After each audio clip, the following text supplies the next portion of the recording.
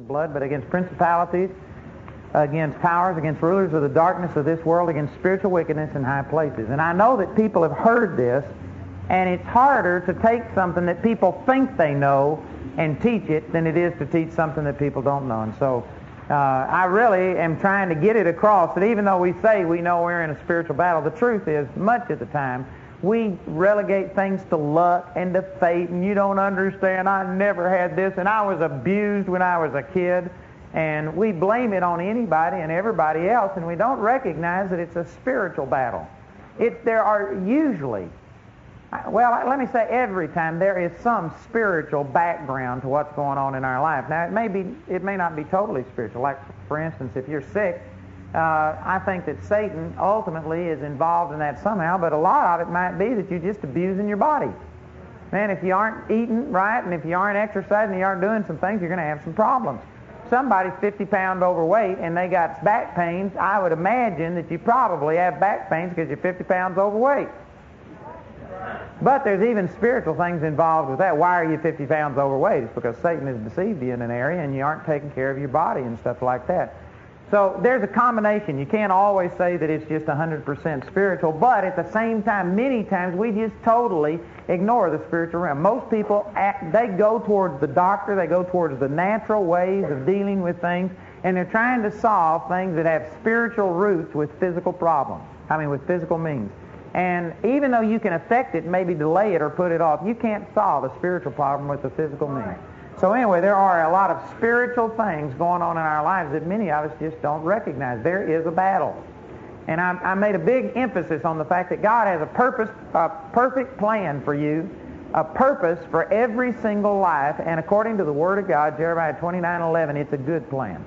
God has never made a bad plan for anybody. If your life is not going good, if your life isn't just wonderful so that you're thanking and praising God for the good things that are going on, I can promise you it's because Satan has another plan for you, which is to steal, kill, and destroy, and Satan has gained the dominance and the authority in your life. It's because there's a battle going on. And then last night I spent quite a bit of time talking about, even though this is true and we're in a war and we've got an enemy, the reason Satan is overpowering people and the reason Satan is prevailing is not because Satan has some superior power, it's because he deceives us, and actually Satan actually gets us to defeat ourselves. We are the ones that have the real power. Satan has no power to stop God. He has no ability to stop God. You are the one with the power. And so Satan comes and tempts you. And through your actions and through your thoughts, through your way of thinking, you are the one that actually empowers the devil. That usually goes over about like that. You know, Christians have gotten to where they love to use the devil as a scapegoat. As, you know, someone to blame, well, the devil is doing this to me and the devil is doing that. Well, sure, the devil's involved, but I tell you, the devil has no power in your life unless you empower him. You know, if you'll listen to this, this will help you balance some things. When I first got turned on to the Lord and realized that there were demonic powers, there was no manual for this that I was aware of. Of course, later I began to study the Word and found out that there was a lot about it in the Word. But I'd never learned about it in the Baptist church. And when we started talking about demons and spiritual powers, it immediately got you kicked out of churches. So you had to be careful what you said. And we had a woman that we had led to the Lord, and this lady flipped out and came home from work. Actually, while she was at work one day, she just flipped out. She didn't know who she was, didn't know what her name was, didn't know where she was, didn't know anything. And while she was at work, somebody came up and said, Debbie, I'll meet you at 4 o'clock at the car to take you home. So she knew that her name had to have been Debbie, and she knew that this person knew about her, so she just kept her mouth shut, went home with them. When she got to the door, she looked through her purse and found a key, and it opened the door, so she went in and we just sat there. And she didn't show up to church one night, and so we went over and found her, and she was just sitting there, didn't know who she was. She was out of her mind. And anyway, we knew that it was demonic. It's a long story, but anyway, we just knew it was demonic, and we knew that if we took her to a doctor, they were going to put her in a padded cell, and we'd lose her. And so we didn't know what to do. We had never heard of anybody dealing with demons. We didn't have a clue. But we just said that, man, with God's help, we're bound to be more effective than somebody that's going to stick a needle in her and just give her something. So we locked her in a room, and for 7 days, we didn't know what to do. We sat there and sang songs about the blood and just beat the devil out of her. I mean, not physically, but she just would hate it and scream, "No, I hate that." And she took 3 of us one time with one hand. A woman took 3 men and threw us over her head and across the room up against the wall. This woman, it was just unbelievable. We saw demonic stuff we had never seen before. We were in there, we were awestruck by those things that were going on. Anyway, in 7 days, we saw 17 demons come out of her, and this girl got free and got set free. She was more man than she was woman, and God changed her and delivered her, and she became real feminine. And anyway, it was awesome. So in the church, reputation began to spread, and before you knew it, we started having people come to get delivered. We started seeing things happen. Miracles started happening. People were getting delivered from drugs, and I mean instantly coming off drugs like that, and there was no withdrawal symptoms. There was nothing. And so people started coming, and before we knew it, people were coming to us for deliverance all the time. And the bad thing that happened here was that we started seeing success, and it made us so conscious of the devil that we got too devil conscious. And I remember that when I became aware that there was demons and that the spiritual powers were controlling a lot of things, I got to looking at every person. And boy, if they had a twitch, if they had anything wrong with them, I just was convinced it was the devil. I was looking for a devil on every doorknob.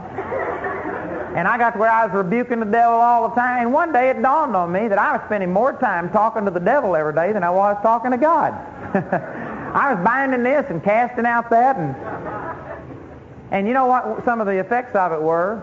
That I had a number of things happen. I rented this house, and we were going to start what we call the Arlington Christian Center, and we were going to bring in people off the street, people who are having drug problems, alcohol problems, anybody just needed help, and we were going to bring them in and just stay with them. And anyway, we were cleaning this house out. It had been a fraternity house at the college, and we were cleaning it up. And I was up there one night about 1 o'clock in the morning, and I had these demons actually manifest themselves and start fighting me, physically fighting me.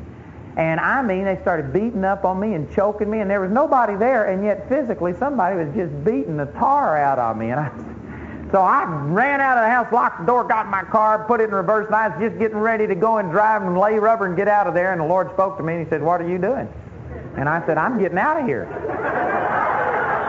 And He said, He reminded me in Ephesians chapter 6, those scriptures we read yesterday morning, He says, "Did you notice that there's no armor for the back? The breastplate of righteousness and all this." And He says, "You turn your back on them, you're in big trouble."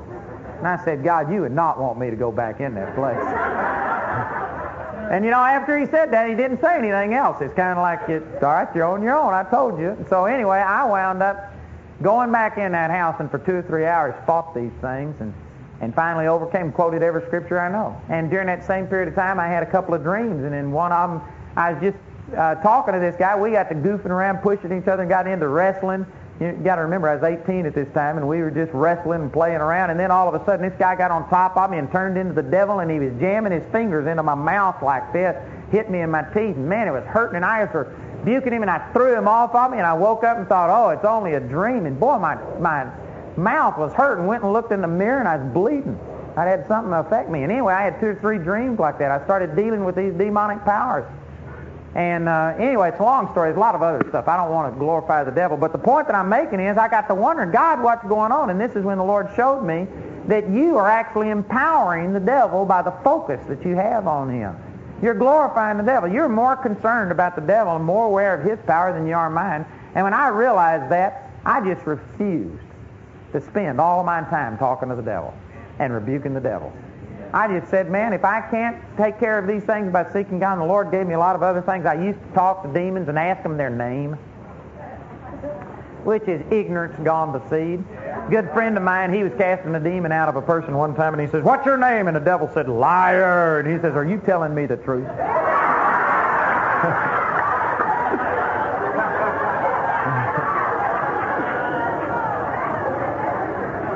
Oh, man.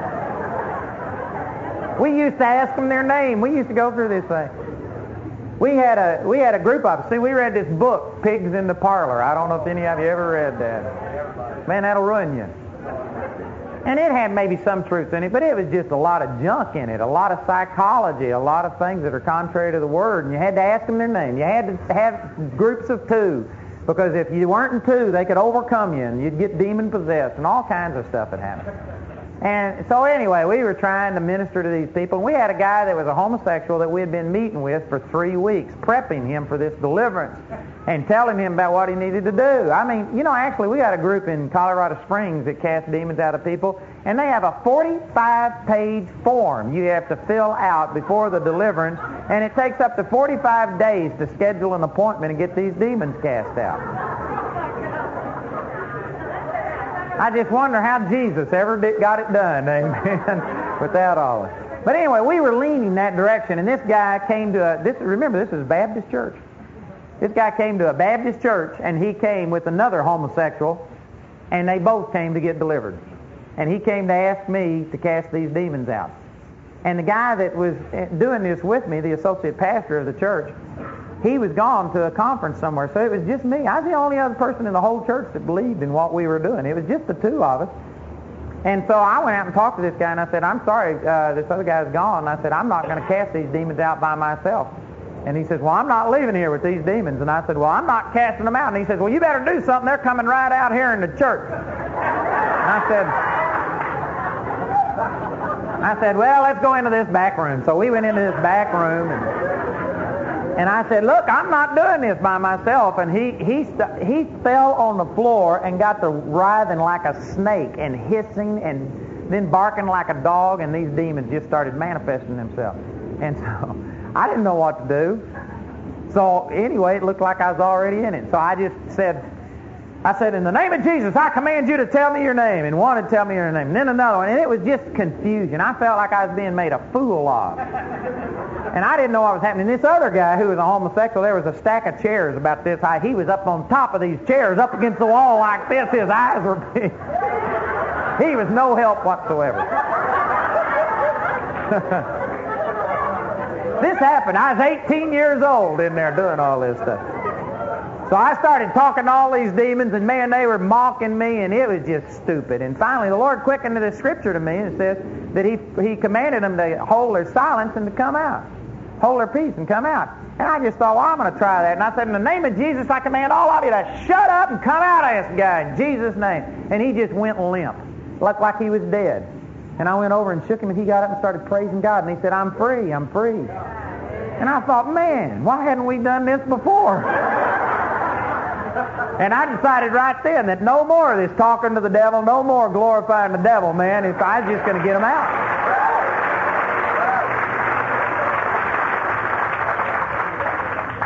So anyway, I was saying all of this to say that because of all of these things, I actually got so demon conscious that I started having demonic manifestations, dreams, attacks, physical attacks, and I didn't understand, but I was actually empowering the devil to do things like that in my life because I was intimidated. I was fearful of him.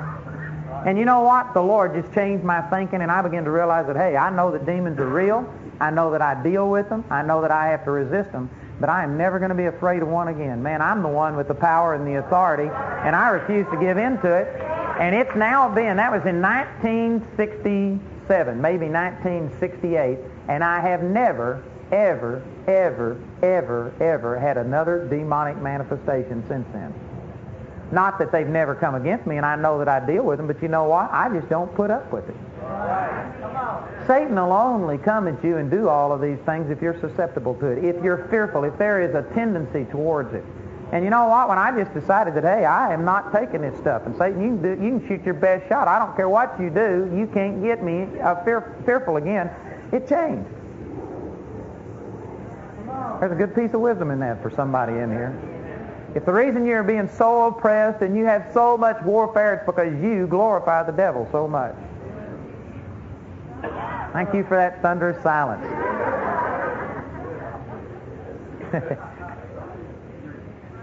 You know, I had an instance, I'll just share this with you. I'm sharing testimonies kind of tonight, and I probably shared this, but it'll illustrate how, man, I just changed my attitude. That I'm the one that's got the authority, not the devil. And why be afraid? You know, Smith Wigglesworth one time, I'm sure you heard this story about him going to bed and seeing the motion at the end of his bed, and he held his candle up and looked, and it was the devil standing there, and he says, oh, it's just you, and blew out the candle and went to bed. Boy, a lot of us would have gotten mad, and he'd have jumped up and started screaming and yelling and all this, and you know what? That would have been the very reason that the devil was doing things to you, is because That's actually a response of fear. My oldest son, Joshua, when he was 1 year old, fell over and hit his head on the corner of a coffee table, one of those pointed edges, and he hit his head, and a knot rose up, and it started bleeding, and things came out, got into his ear, and it was a bad deal. And anyway, we prayed over it and finally got him over it. The next year, on the exact same day, nothing happened, but that knot came back up, started running and caused the same thing. We dealt with that for 12 years in a row on the exact idea what all that was, but I just can't believe that that's something physical that came up every year. To me, there was something spiritual, and Jamie and I dealt with that. We got to where we'd rebuke it. I got to where I'd start fasting and praying before that day so that we could deal with it.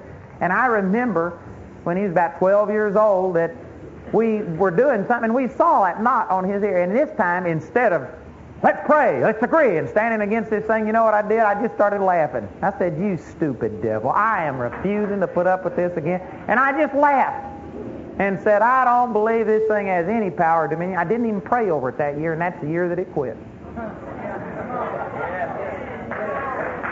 Amen.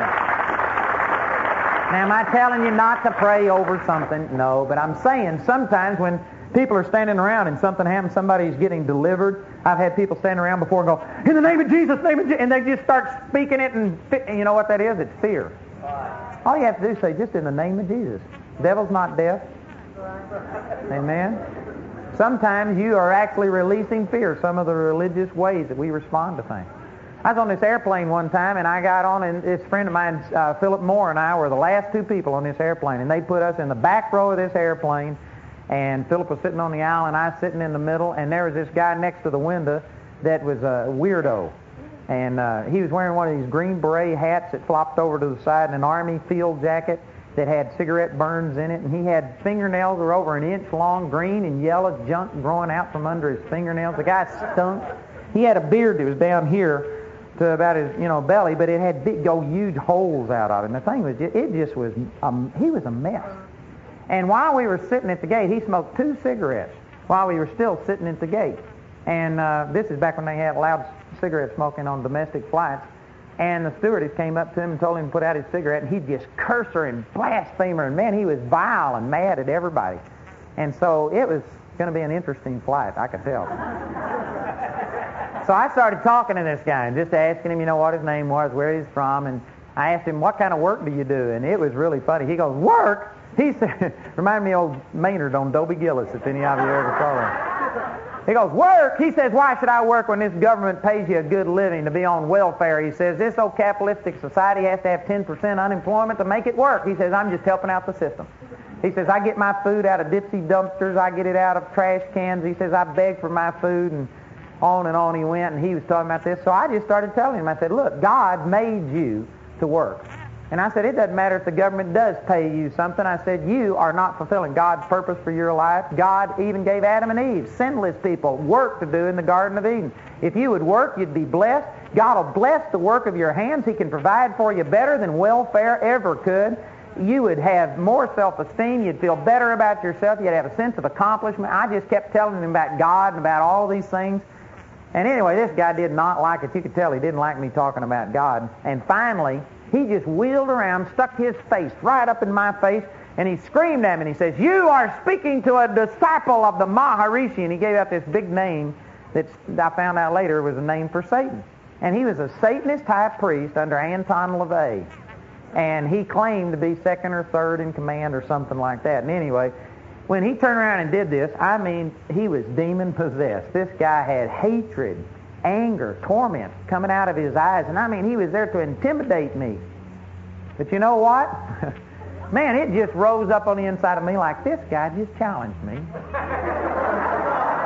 And I looked at him, and I stuck my face right up against his, nose against nose, and I said, well, you are speaking to a disciple of the Lord Jesus Christ. My God's bigger than your God. Amen.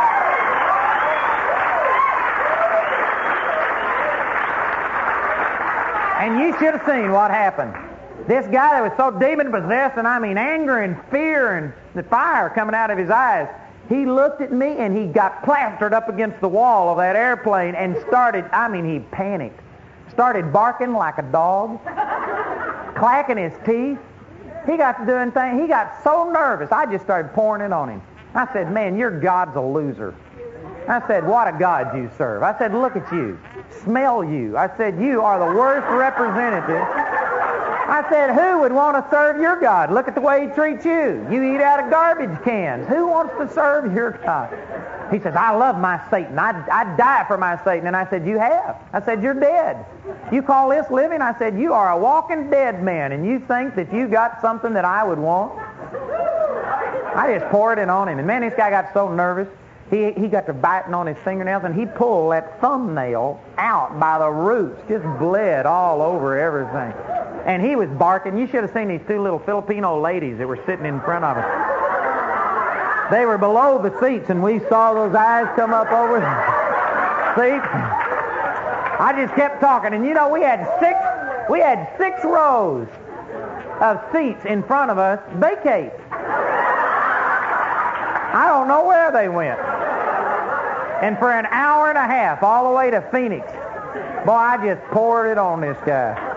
And he says, these people that, you know, kill animals and have sacrifices and cut out the hearts of chickens and stuff, he says, that's low witchcraft. He says, I have killed 24 humans. I can curse you and you'll be dead. I've cut out hearts and offered human sacrifices. He says, if I curse you, you'll be dead in 24 hours. And I said, shoot your best shot. I dare you. I said, Proverbs chapter 26, verse 2 says, the curse causeless shall not come. I said, curse me. See what you can do, big shot. It was funny. And then he got up and went to the restroom, came back, and he had kind of calmed himself down.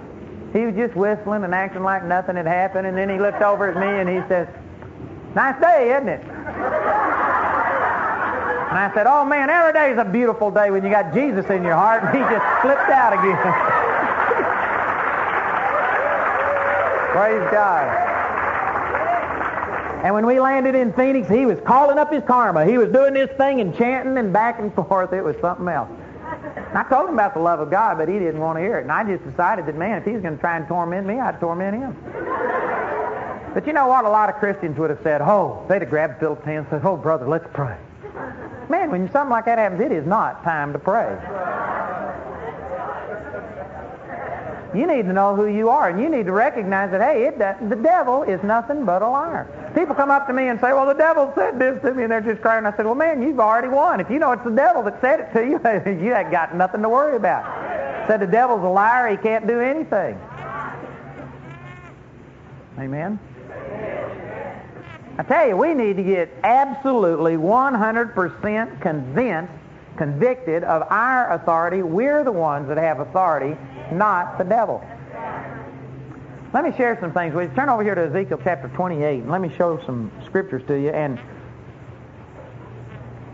I'm going to present something tonight that you can take it as andiology. What I mean by that is, I've never heard anybody else teach on this, and I am not so deceived to think that I'm the only one that ever hears from God. And so I'm going to present something to you that I believe is accurate. But like I said, I've never had it confirmed, and so you can just take this as andiology if you want to. The point I'm going to get across about Satan's limited dominion and power is accurate. Now, whether everything I share with you is exactly the way the Lord would have it to be, I believe it is, but I'll present it as andiology. You can take it or leave it. Amen? This is not thus saith the Lord.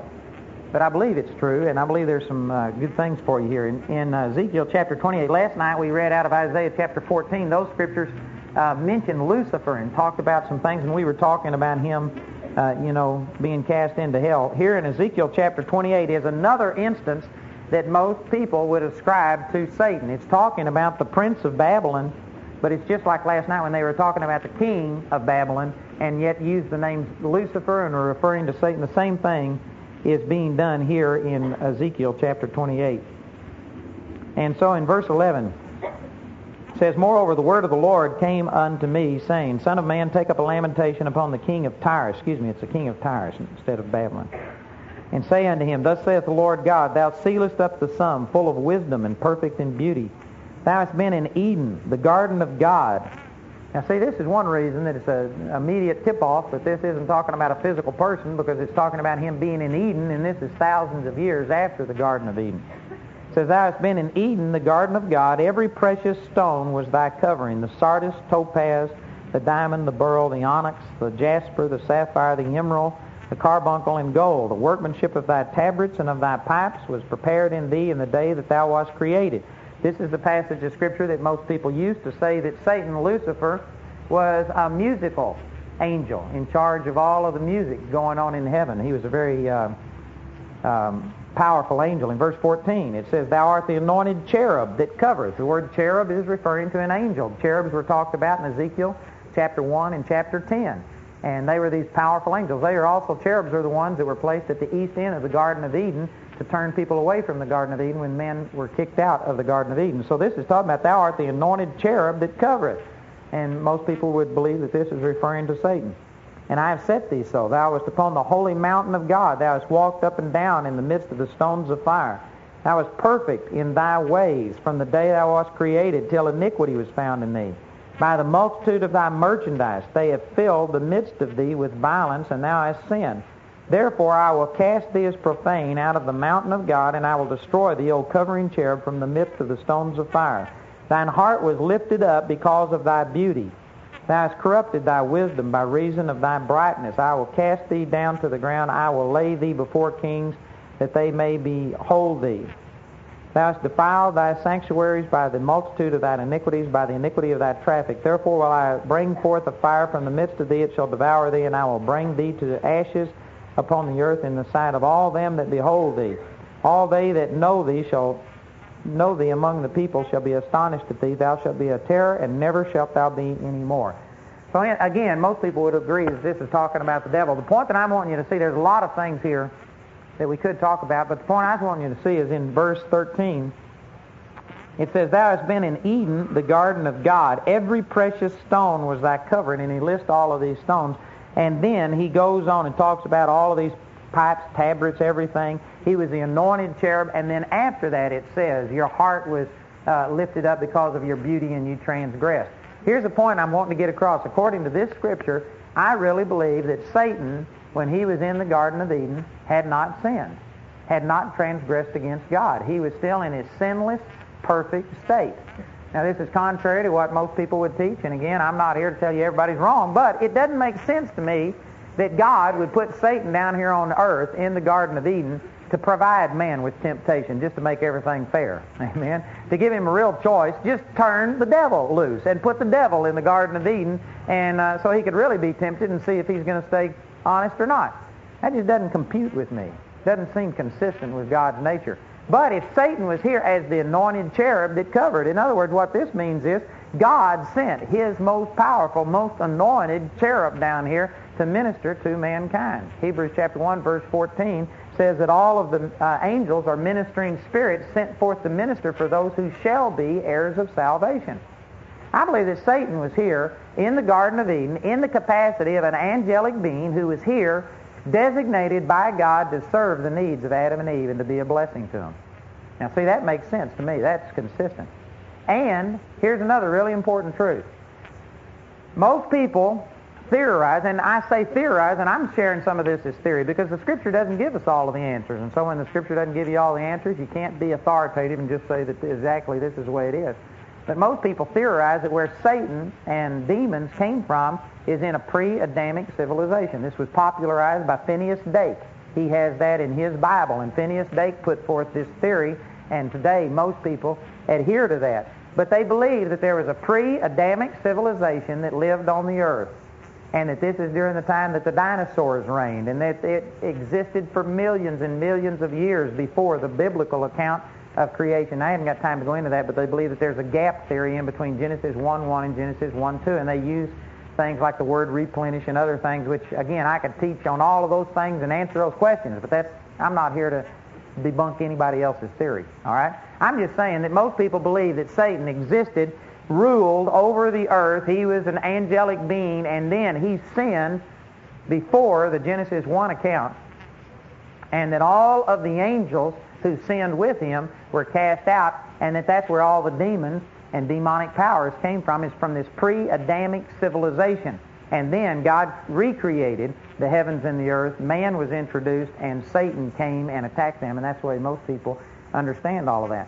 Let me share one other passage of Scripture out of Revelation chapter 12, and let me show you how flimsy I believe that theory is. Revelation chapter 12.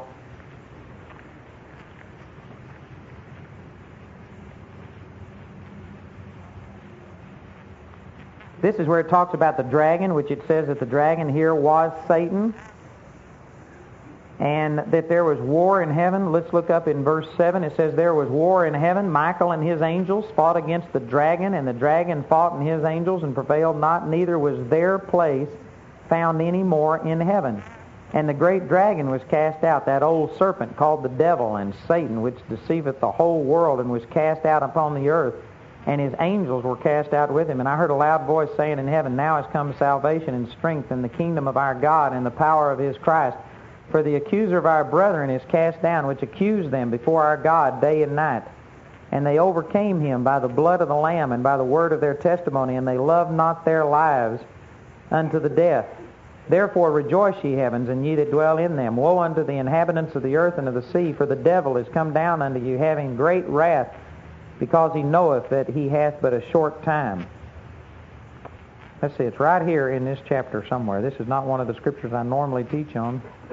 Where does it say that about with the tail, he drug a third part of the stars? Verse 4 says, and his tail drew the third part of the stars of heaven and did cast them to the earth, and the dragon stood before the woman which was ready to be delivered for to devour her child as soon as it was born.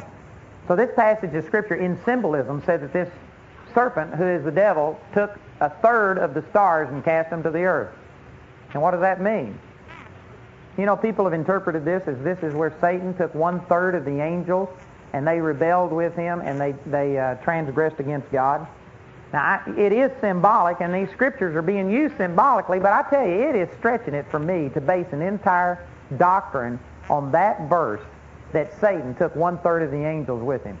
That's the only mention in Scripture that refers to 1/3 of anything. It's the only Scripture that talks about angels in rebellion with the devil. Now, in the book of Peter, it does mention that the angels which held not their first estate were cast out. And so it does mention that there was a transgression of angels, plural, instead of just Satan. But the point that I'm making is, some of these things that many of us have come to believe that, man, Satan and 1/3 of the angels rebelled against God and had this big rebellion against God, you can't verify that in Scripture. And to me, it doesn't make sense. Because think about this.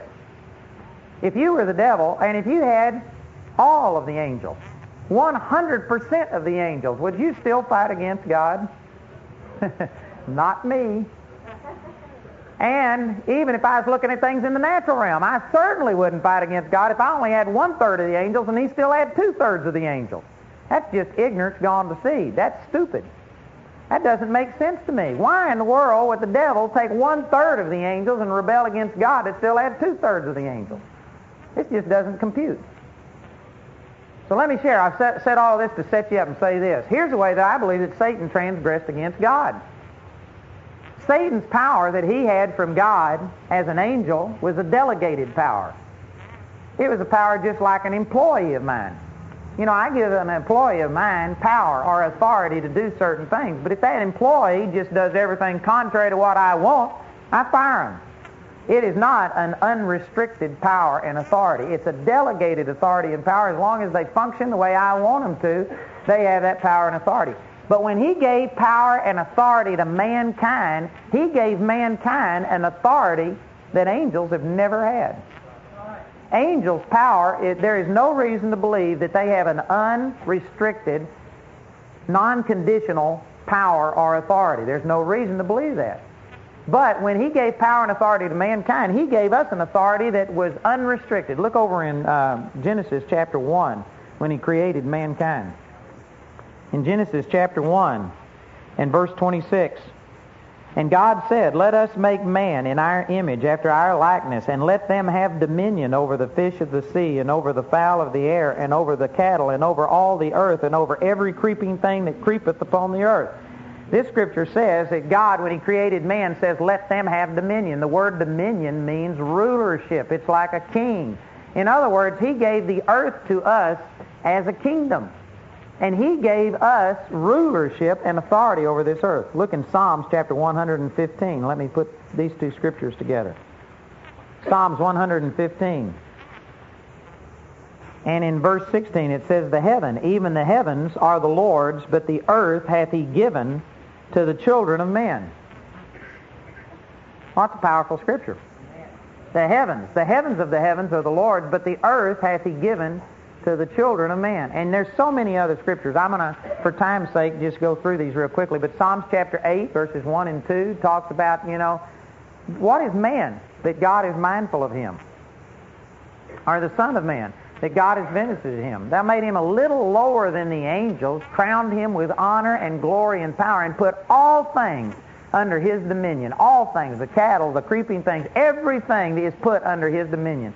That's reflected and quoted again in Hebrews chapter 2. And there's just a lot of other scriptures in the Word that talk about our dominion and power. And it was an unrestricted, unconditional authority that God gave mankind. He gave us authority over this earth. That's just like, again, going back to an employer situation. If I have an employee and hire them, it's understood that it is not unrestricted. It's delegated power. You mess up, you're fired.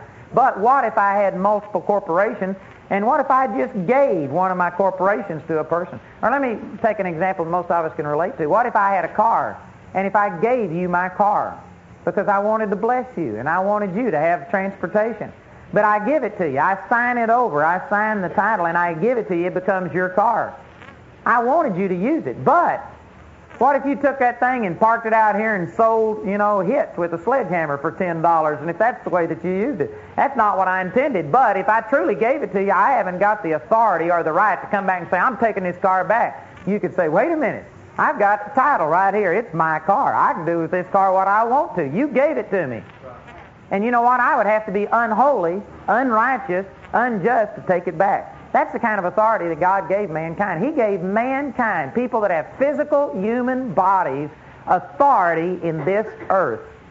And I believe that this is why the transgression of Satan took place in the Garden of Eden. Because, see, Satan's, his power, he couldn't use God's power that was given to him against God. He would have immediately ceased to function. It was a delegated power. He couldn't have done anything against God. But what he did, he saw mankind as having an authority, a power that may not have been as great as far as being able to do superhuman, supernatural things like an angel has the ability to do some things that we don't. But mankind's authority and power was unrestricted. It was unconditional, and in that sense, it was infinitely superior to anything Satan had. And so Satan saw his opportunity to rebel at God by, if he could get man to yield unto him. Romans chapter 6, verse 16 says, Know ye not that to whom ye yield yourselves servants to obey, his servants ye are, to whom ye obey, whether of sin unto death or of obedience unto righteousness. Now, even though Romans 6 wasn't written yet, the Scripture says that the Word of God is forever settled, and it was truth, and the nature of God was the same even before the Word was recorded. And so Satan knew that that was a principle of God, that if he could get us to yield unto him and to obey him, we gave our God-given power and authority to rule and reign to him. And he could take mankind's power that we yield unto him, and he could wreak havoc and have his own kingdom and dominion. And even though God owned everything, God is the owner. And there's scriptures like Psalms chapter 19 that says the heavens declare the glory of God, the firmament showeth his handiwork, and it says that everything belongs unto God. God is the possessor. Those statements are true, but it's true in the sense that he's the owner. But the management, the administration of the earth was given unto man. Psalms 115:16 says the heavens of heavens are the Lord's, but the earth hath he given to the sons of man. God committed authority to rule and reign in this earth to physical human beings. And so, if God, as owner, wanted to come and say, I am displeased with what you've done, and if he wanted to wipe out the devil, he would have had to have also wiped out Adam and Eve, because Adam and Eve cooperated and voluntarily gave that dominion and power unto mankind. And I believe that Satan was taking a risk, that God loved mankind too much to destroy him. And Satan, in a sense, used man like an umbrella, a shield, a hostage, to come before God and say, God, they gave this to me by right. If you're going to touch me, you got to touch man. And that's the way that he shielded himself, and that's the only way that he could have ever successfully have done anything against God. Everybody follow that logic? And because that's true, then that put the Lord in a position. Because it says in Psalms chapter 89, verse 34, it said, the Lord was speaking, and He says, my covenant will I not break, nor alter the thing that has gone forth out of my lips. See, if we would have created mankind, if we would have been God, and if we'd have done something, and then they would have done something wrong, contrary to what we wanted, we'd have just said, whoops, King's X, time's out, I never intended this, hold it, we're changing the rules. You can't do this. But see, God, when He says something, it becomes a covenant. He can't alter the thing that comes out of His lips. God doesn't say, whoops, this is not what I intended, we're going to change. That God's not like that. So God had to abide by His own rules, and His rules were that physical human beings had authority to rule and reign. Now, a spirit, Satan, who did not have a physical body, came and began to start taking that power and authority because man was yielding unto him. But Satan was totally dependent upon mankind, continuing to submit unto him to be able to rule and reign. This is the reason that, for instance, in seances, people say, well, spirits can do things. I've seen them levitate tables, and here I was given stories about, Satan attacking me in physical manifestations, and some people think that, well, Satan can just do things. He doesn't always have to have a physical person. That's not true. Satan has to have a physical body to function through, and that's the reason that these demons that came out of the man named Legion besought the Lord to go into this herd of swine. They have to have a body to inhabit. And even in a seance where something levitates or floats, did you know that there always has to be a physical human being who is the medium that channels that spirit through them? A demon spirit has zilch power and authority because they don't have a physical body. They have no power to do anything. Physical human beings are the ones with the power. And what Satan does, Ephesians chapter 6, verse 11 says that we have to stand against the wiles of the devil. Satan comes and portrays himself as this spiritual power that's going to overpower you and do these things. And he glorifies himself in these movies and things that talk about all this demonic stuff. But the truth is, Satan is 100% powerless to do anything. All he's doing is through your actions, you empower the devil through your words and through your actions. That's the reason it's so important that you not yield unto Satan in any area. It's the reason that you don't speak forth your things. Satan is limited to having to flow through a physical body. We're the ones that have the authority and power, not the devil. Satan is drawing his power from mankind. Now, since we've now got millions and millions, billions of people here on the earth, and since most of them are submitted to the devil, it really doesn't matter if you walk 100% right. Satan still can do some things in your life because he's got a lot of different people that he can draw power from and use their negativism to affect you. So it can influence you, it can impact you, but he can't totally overcome you unless you submit. You might have an attack come against you. People can put curses on you, but the Bible says, Proverbs 26:2, the curse causeless shall not come. Satan has to flow through a physical human body. But on the other hand, it says in John chapter 4, verse 24, that God is a spirit. And God cannot intervene in this physical earth except through a physical body either. There's some people think God can just do anything. That's not so. God abides by His own laws. There are spiritual laws just the same as there are natural laws. Right. There are natural reasons why things happen. There are reasons why things happen in the spiritual. And I know a lot of people that just say, well, if God's really God, why did He let this person die? Why has God let these things happen? I know that maybe there's problems, but God is God. He can do anything. No, God has laws. God established laws.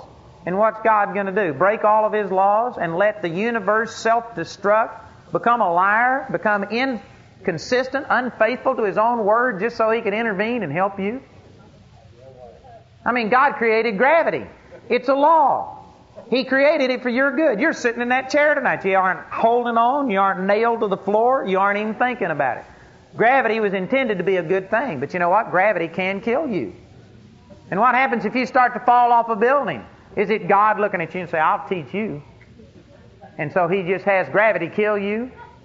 No, it's not God personally against you. It's just a law that He established. But you know what? Somebody says, well, I believe if He's God, He could have done something different. What's He going to do? Suspend gravity and let 1 million people die in car wrecks and everything else that would cause just to save you? That's not the way. God is a God of order. It's unbelievable to think that a God who created such detail, such order in this universe is Himself haphazard, and you never know what God's going to do. There are spiritual laws. In Romans chapter 3, verse 27, the Scripture there says that you're saved not by works, but by the law of faith. A law of faith. There are spiritual laws. There are reasons why people die. God doesn't want you dead, but He has ordained healing. He's already provided it. There's laws that have provided it, and He says that if you would believe, you would receive. If you doubt, you do without. Those are spiritual laws. And if you're operating in doubt, it's not God that just says, all right, you aren't good enough, I'm going to let you die. No, God's pulling for you and say, believe. He's sending laborers across your path that are speaking the truth to you. Amen. Man, we're having this camp meeting. I'm giving everything I got, trying to help you and turn your thinking. God's reaching out to you, but ultimately, if you continue in unbelief, you'll die and be deader than a hammer because of spiritual laws that God established. He doesn't just violate His Word and say, well, they aren't believing, but they really tried. Heal them. It's not the way it works. So God Himself obeys His spiritual laws. And one of those laws is that physical human beings have authority in this earth. Spirits don't. He gave control, dominion to physical human beings. And guess what? This explains why it took 4,000 years after the fall of Adam for the Lord Jesus to be born. See, I ask questions when I read the Scripture. You'd be amazed what you could get out of the Bible if you thought when you read it. But I used to ask questions like, God, why did you wait 4,000 years after sin entered the world to send Jesus? Why didn't you send Him right away? Why did you wait 2,000 years to communicate the law to Moses? You were talking face to face to Adam. That was normal to talk to people face to face back then. 2,000 years later, Moses was the exception rather than the rule. Why didn't you give the law at the very first? I used to ask questions like this.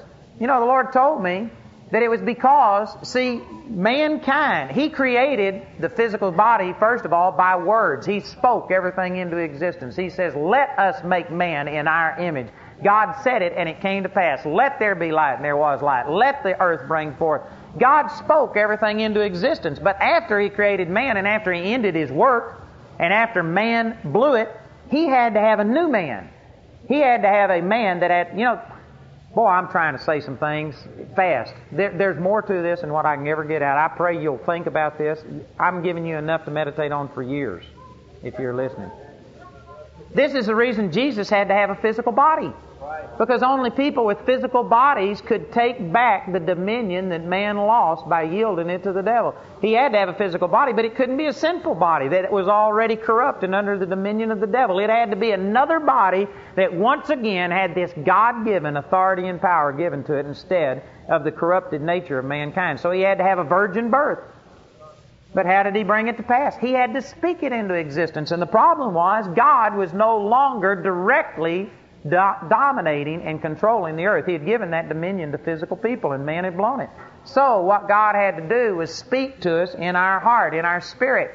And then we, physical human beings, had to speak forth God's Word.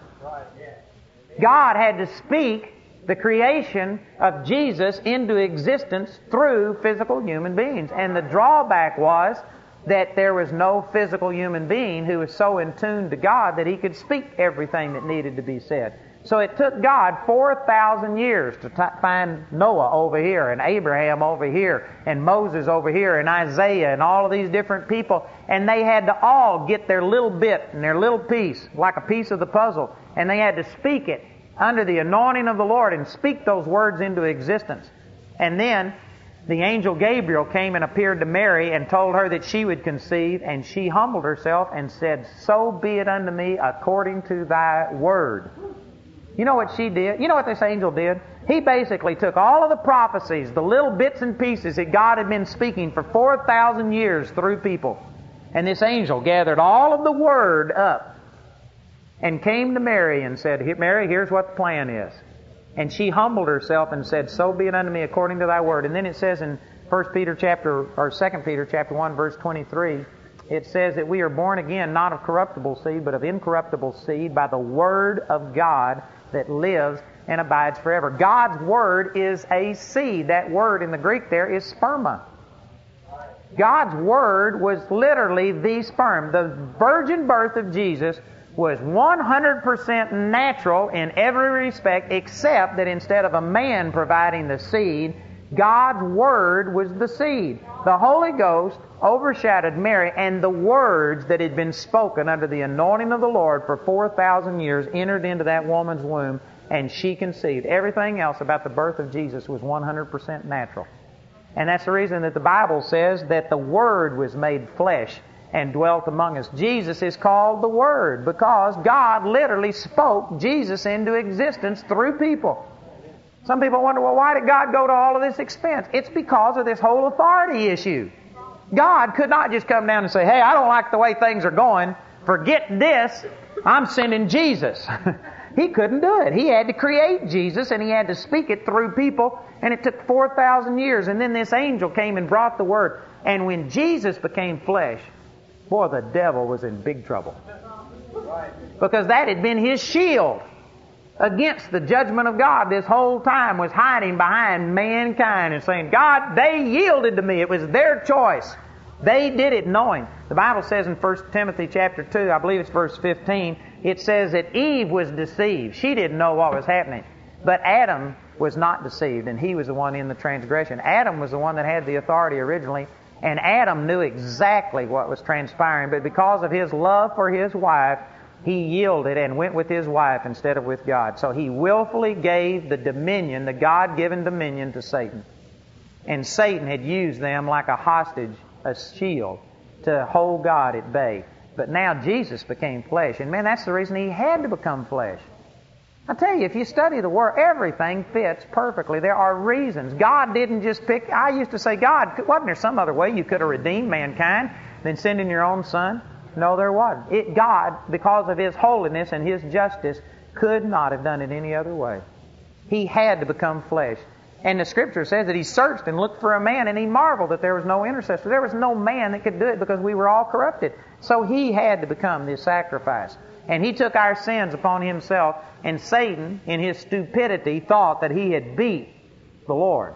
And it says this over in 1 Corinthians chapter 2. It says that if they had understood the plan of God, they would have never crucified the Lord of glory.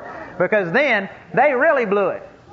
It was bad enough for Jesus to be on the earth operating as a sinless man under the anointing of the Holy Ghost. But when Satan killed Him and God judged Him for the sins of the whole world, Satan took Him to hell. I guarantee you Satan was in big trouble, because here he had God Almighty in the flesh, in a physical body in hell. And boy, Jesus renovated hell. He destroyed hell. He beat Satan. He destroyed everything. And when He rose from the dead, He said, all authority in heaven and in earth is given unto me. See, before God had authority in heaven, but He didn't have authority in the earth. He had given that authority to mankind, and that's the reason that things have gone the way that they've gone. And these people that believe, well, nothing can happen but what God allows it, they're missing the whole deal of authority. They don't understand that God committed authority to physical human beings. So when Jesus rose from the dead, He had all authority in heaven and in earth and in hell given unto Him. And then He turned right around and He says, go ye therefore, and He gave and shared that authority with us. But there's a difference between the authority that we have and what Adam had. Adam was given an unconditional authority. But see, ours is a shared authority. It says in Romans chapter 8, verse 17, that we are joint heirs with Jesus. If you have a joint checking account, it means it's not one person or the other signing the check. You have to have both parties sign the check to be able to cash it. God put Jesus and His body in a joint heirship to all authority in heaven and earth and hell. Jesus will never fail. And even though individual members of the body of Christ may fail, there's always going to be somebody in the body of Christ who's cooperating with God, and God in one person is a majority. It'll never again pass. You might blow it in your own life and totally miss out, but the power is secure now because we have a joint heirship with the Lord Jesus Christ. But I tell you, this really answers some things. That see, God gave you authority and power. Many of us are praying and saying, oh God, we're asking you to heal this person.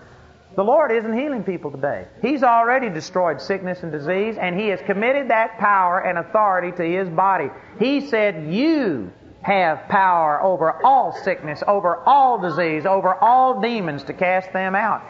And if you don't take your authority and exercise it, people aren't going to get healed. You can pray and plead with God until you are blue in the face, asking God to heal, and people will not get healed until some physical human being stands up and takes authority and commands that sickness and disease to leave. There's people that pray and say, "Oh God, please get the devil off my back." He said, "You resist the devil and he will flee from you." What part of you do you not understand? It says he will flee from you. He doesn't flee directly from God. Now don't misunderstand me here. I am not saying that you in your natural self have this power. A natural human being, if he resists the devil and doesn't yield himself, he can greatly limit Satan's influence, but ultimately he's still going to lose the war because he's spiritually dead. But you, as a born-again believer, not only have the natural power and ability, the authority that was given to mankind, but now we are joint heirs with Jesus. We have authority in heaven and in earth. Our authority now is superior to angels. It's superior to anything else. And when you stand there and when you exercise your power, it's not your human power, it's your supernatural, God-given power through the new birth that is flowing. But it is dependent upon you to learn your authority and you to exercise it. If you're crying out to God and just waiting on God to deliver you, not understanding that He's put the power within you, nothing will happen. Well, that's awesome. You know, I believe that it was God's will to heal and to deliver people long before I ever saw people healed or delivered. Because I didn't take that authority, and I was fearful. Saying, what happens if I speak to somebody, lay hands on them and pray for them, and if they die? And my fear kept me from exercising my authority. And finally, I just got so desperate that I just said, I don't care. I'm a failure anyway. If I'm not believing God, I'm already a failure. So who cares what anybody thinks? And I started speaking to people. And I started commanding healing to happen. And taking authority. And you know what? Miracles started happening. People started being raised from the dead. And blind eyes started being opened. Just a couple of months ago, I was in the UK, in Wexford, Ireland. And we had a service there where everybody there was just about Catholics. And those people, Catholicism over there isn't like this. Even though I'm not advocating Catholicism in the U.S., I'm saying in foreign countries, it's actually a pagan religion. It's demonic. And these people had never heard the gospel, had never been exposed to it.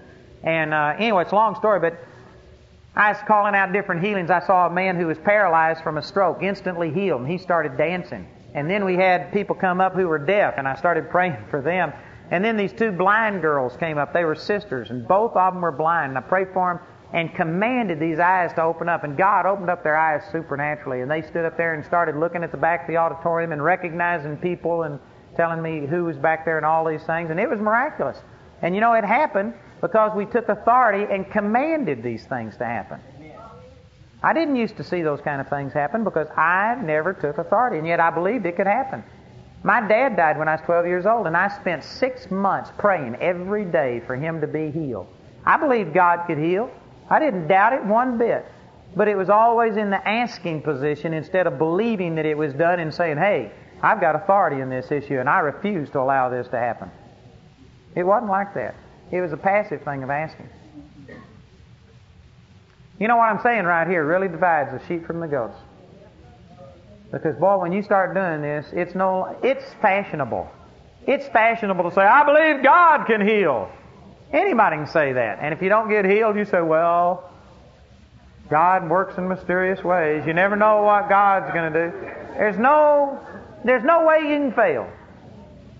Man, if the person gets healed, then you say, I told you I believe God could heal. And if they die, you say, well, you never know what God's going to do. But when you start talking about that God has given us power and authority, then if you stand up and make bold proclamations, you're liable to have to eat your words and have to say, I missed it, or I failed. And most people aren't willing to do that. Authority carries responsibility. If you're in a job, and if you've got authority, if you've got power, it also means that if something goes wrong, you've got responsibility. And there's a lot of people that wouldn't take a management position because you don't want the responsibility. You would love the authority and the perks and the salary and the things that go along with it, but you don't want that responsibility. You'd rather be able to just go home and sleep and forget it. Well, that's the way most of Christianity is. Most of Christianity isn't wanting to take responsibility, authority over anything. Instead, let's just pray and wish and hope and pray and see what God's going to do. I was actually in a church one time where the guy said, well, let's pray for this person. You never know. God might heal him. Boy, you can't lose in a deal like that. But when you start understanding authority, you know what it does? It puts responsibility on you. And there needs to be some qualifications on this, because I'm not going to take responsibility for your healing, because you have to believe. And I'll be teaching some of these things. There has to be cooperation. I can't go in and empty a hospital. I tried it when I first started understanding these things. And I literally had a person with a crutch in a wheelchair beat me and drive me out of their room, hitting me with this with this crutch, saying, God wants me sick. God made me this way. I'm glorifying God. It takes cooperation on the person's part who's receiving. So I'm not going to take total responsibility for your healing, because you have to cooperate. There are some restrictions and qualifications. But when it comes to me, I can guarantee you that if I'm sick, it's because of me. Now, it may not be something that I've done, such as sin. I may not have gone out and have sowed seed for it and have caused it, but Satan just attacked me, and if I don't overcome, it's because some way or another my mind wasn't renewed and I didn't have the faith to stand and believe. But ultimately, it's not God's fault. And even though Satan is the one that accomplished it, he only accomplished it because I wasn't as strong as I needed to be. If I knew the Word and if I hadn't wavered, I'd have walked in health. Amen? I've been healed for, I think it's 27 years since I've taken an aspirin, since I've had a headache. I've had some sicknesses come at me, but they just like I've had some symptoms of the flu in the last year came on me, but I was making radio programs when it happened. I just look at it as an attack of the devil. And I just shut off the equipment and sat there, and for about an hour, maybe an hour and a half, I prayed in tongues and rebuked the devil, and it was totally gone. So the flu lasted for an hour and a half. Now, I'm not saying I'm immune and I'm perfect. I hadn't arrived, but praise God, I've left. It's been 26 years. Praise God. It's been 26 years since I have been sick. I've had sickness fight me, but it's been 26 years since it's won. And I have not had an aspirin. I've had no medication. I've had nothing. And if you heard next month that I died of sickness, would that mean that I was a liar and that God's Word didn't work? No, it'd mean that I missed it. Which, there's no disgrace in that. Catherine Kuhlman died sick.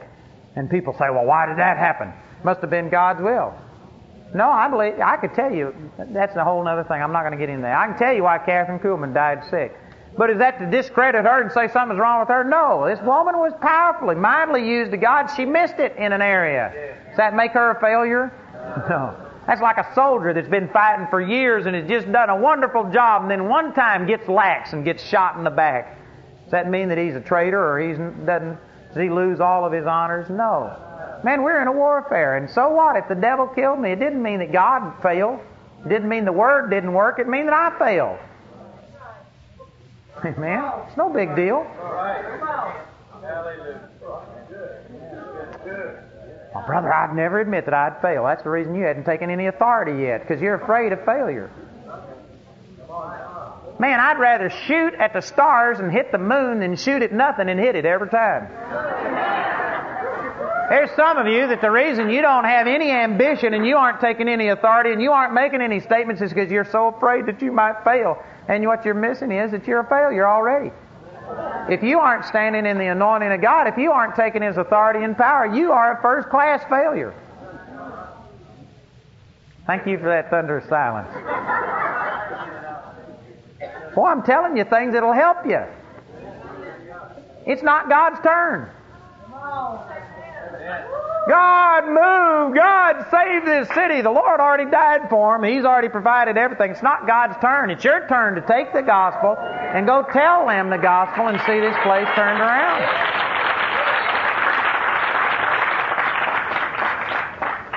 Doesn't that make it simple?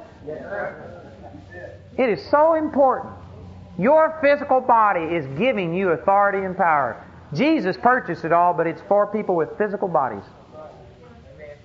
That's the reason actions are so important.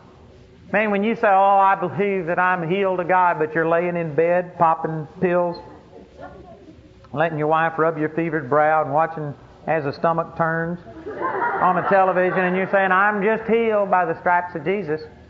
You know what? Your actions are negating your words. Boy, your body is powerful.